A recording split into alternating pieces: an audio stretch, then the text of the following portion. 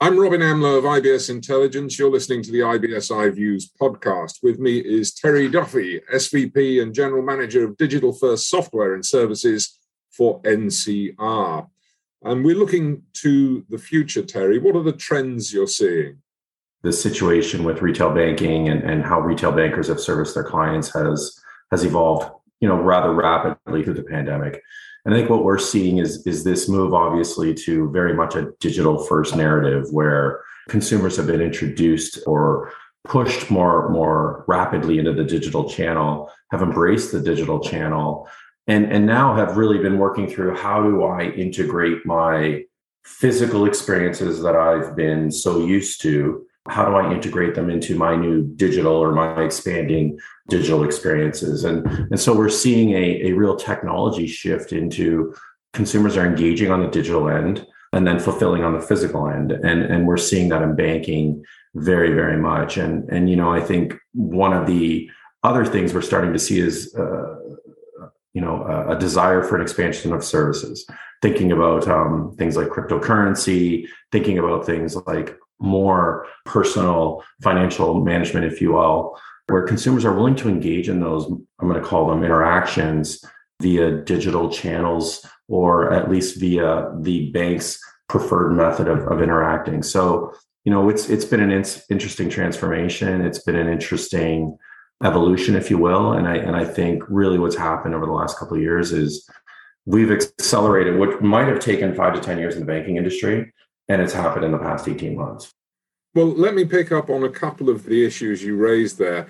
First of all, let's talk about the acceleration in digital and the transformation of the physical. It's not just up to the consumer to say, how am I going to integrate my experiences? The institutions have got to offer a coherent message and a coherent way for customers to interact with them. One of the things that I think we've seen very quickly emerge is this concept, and it's not obviously a new technology concept, but I think it's very much an evolving and emerging concept of banking, is the concept of platform.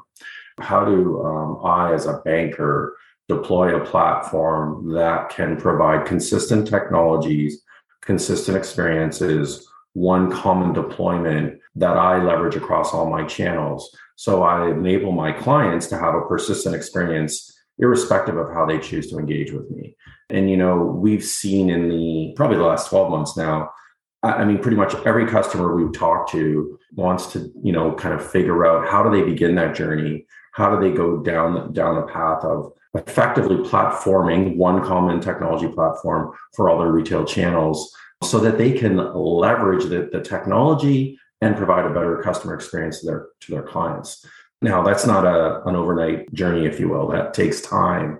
But I think what we're really seeing right now is a very, very deliberate strategy on the part of most banks and credit unions to undertake that path, if you will. And certainly, it's a path that will evolve very slowly, potentially, as banks adopt the technology. But I think it's being driven by consumers, and it's at this extent almost inevitable, we feel, over the next 3 to 5 years, that's what we're going to see across the industry.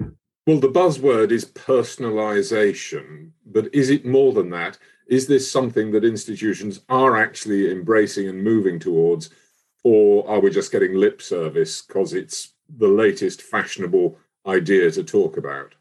For us, right, I think we think about personalization as a part of that, where there's more data, there's more information.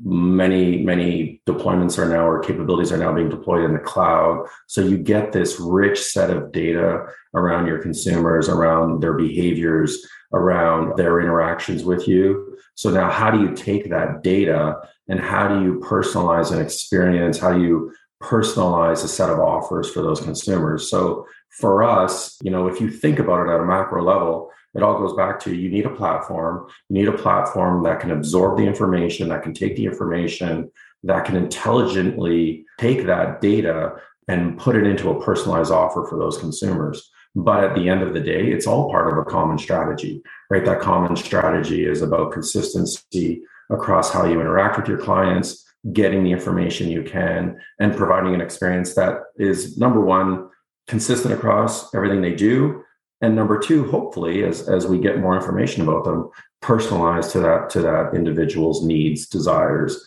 and ultimately their financial wants. And is this where the as a service model comes in, the platform as a service? Yeah, for sure. So, as we think about it, and again, this is an interesting evolution, right? You kind of have the perfect storm of cloud capabilities, the desire to normalize your technology, and then ultimately banks very rapidly and credit unions very rapidly adopting, as a service technologies. So I can say, everything we're doing is being designed multi-tenant to be deployed in the cloud, to be offered to our clients in an as a service model. And certainly from a software perspective, that makes a lot of sense because clients can consume very easily. They can consume the capabilities, consume the technologies without necessarily having to worry about, internal technology capabilities, deployments, resources, which, by the way, we're all being challenged with, access to resources, keeping our skills in-house. So this is a way for, I think, organizations to quickly pivot to platforms, to quickly be able to have new offerings for their customers, and at the same time be able to do it in a way that the technology, the capabilities, all the new capabilities, if you will, are being managed, maintained, and updated by a technology provider, which is nice.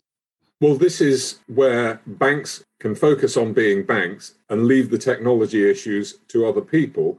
What about low code, no code? Do you see growth there? Because you're talking the same kind of language. As a bank, if I'm using an as a service model platform, I can leave the worrying about making sure the platform works to the people who provided the platform, but I can still, if I've got a low code, no code solution, play around with new product launches in a way that, frankly, institutions couldn't before. Yeah, I think what that really comes down to is the ability to innovate quickly. Ultimately, I hate to use the term, but I'll use it, a try and buy, right? Can I make something work? Can I make it work quickly? Do I get the adoption? Is it something I can be successful with? And is it driving the outcomes and the experiences that I want? And so this ability to fail fast, if you will, I think is a critical component as well. And I know as a technology provider, we take advantage of that too, right? As we move to platforms, as we move to the ability to move more swiftly and quickly, we want to fail fast. If we want to try things, we want to innovate quickly and fail fast if that's where we end up. So it's really interesting, right? I think we've seen this kind of pivot in the last 18 months, and I don't think we're going backwards. I think everything that's going to happen will be acceleration from here, right? I think we talked about it briefly. I think cryptocurrency is going to emerge very quickly. NCR just made an acquisition in this space. We believe that there's going to be increasing demand, and ultimately banks and credit unions are going to have to figure out, what role they want to play in that emerging ecosystem. I was going to come on to cryptocurrencies. You preempted me there.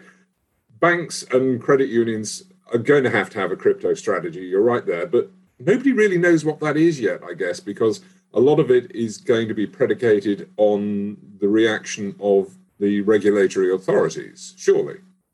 What we see is the emergence of an ecosystem. And I think that, to your point, right, the regulators are going to play a role in who can do what part of that ecosystem.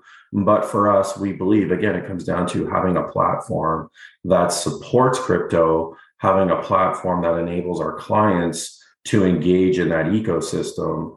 And then as that evolves, having the capability to be nimble with exactly how we offer it, what we offer to our clients, kind of allowing them to engage in that as they desire. Because I will say this, you talk to 100 customers, you get 100 different views on, where crypto's going, how that financial institution wants to play in it, and, ultimately whether or not they view it as a threat or an opportunity, right? So for us, we want to be there as a capabilities provider, but long-term, I think there's a lot to unfold here as to, what that really looks like and what role that financial institutions choose to play in that ecosystem.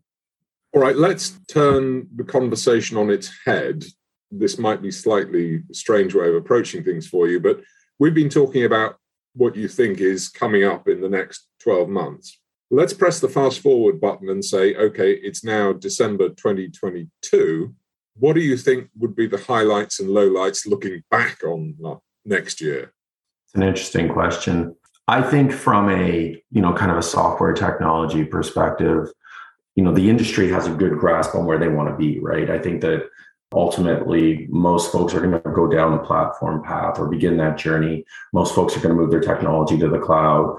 Most institutions are going to look at how do I combine my digital and physical, and how do I allow my technology partners, to your point, to allow them to be banks. But I think the next expansion we're going to see there is this concept of let banks focus on banks will expand into, the ATM as a service space. We feel like in 2022, we're going to see increased momentum in this space where institutions get to the point where they say, hey, I'm a banker. I want to help my customers. Ultimately, what I do is provide financial services to my customers. Just like I'm okay allowing someone to run my platforms for me, my technology, my distribution channel, if you will, my cash distribution channel, my ATM channel is something that's really critical, but it's certainly not a core competency of me as a banker. And so I think we're going to see this pretty rapid adoption of, hey, because I think to some degree the industry has been looking for someone to consolidate, right? And ultimately that's what we've tried to do. NCR has. So I think what you'll see is banks and credit unions start to say, okay, I'm starting to feel comfortable that someone can run that for me and I can focus on my revenue, the revenue side of my business, the financial side of my business of being a bank. So I think as we look back, I'm going to say the beginning of 2023 on what happened in 2022, I think we're going to be talking about, wow, what is ATM as a service going to look like over the next 12 months, given the progress we've seen in the last 12 months. Terry Duffy, SVP and General Manager of Digital First Software and Services of NCR, thank you very much.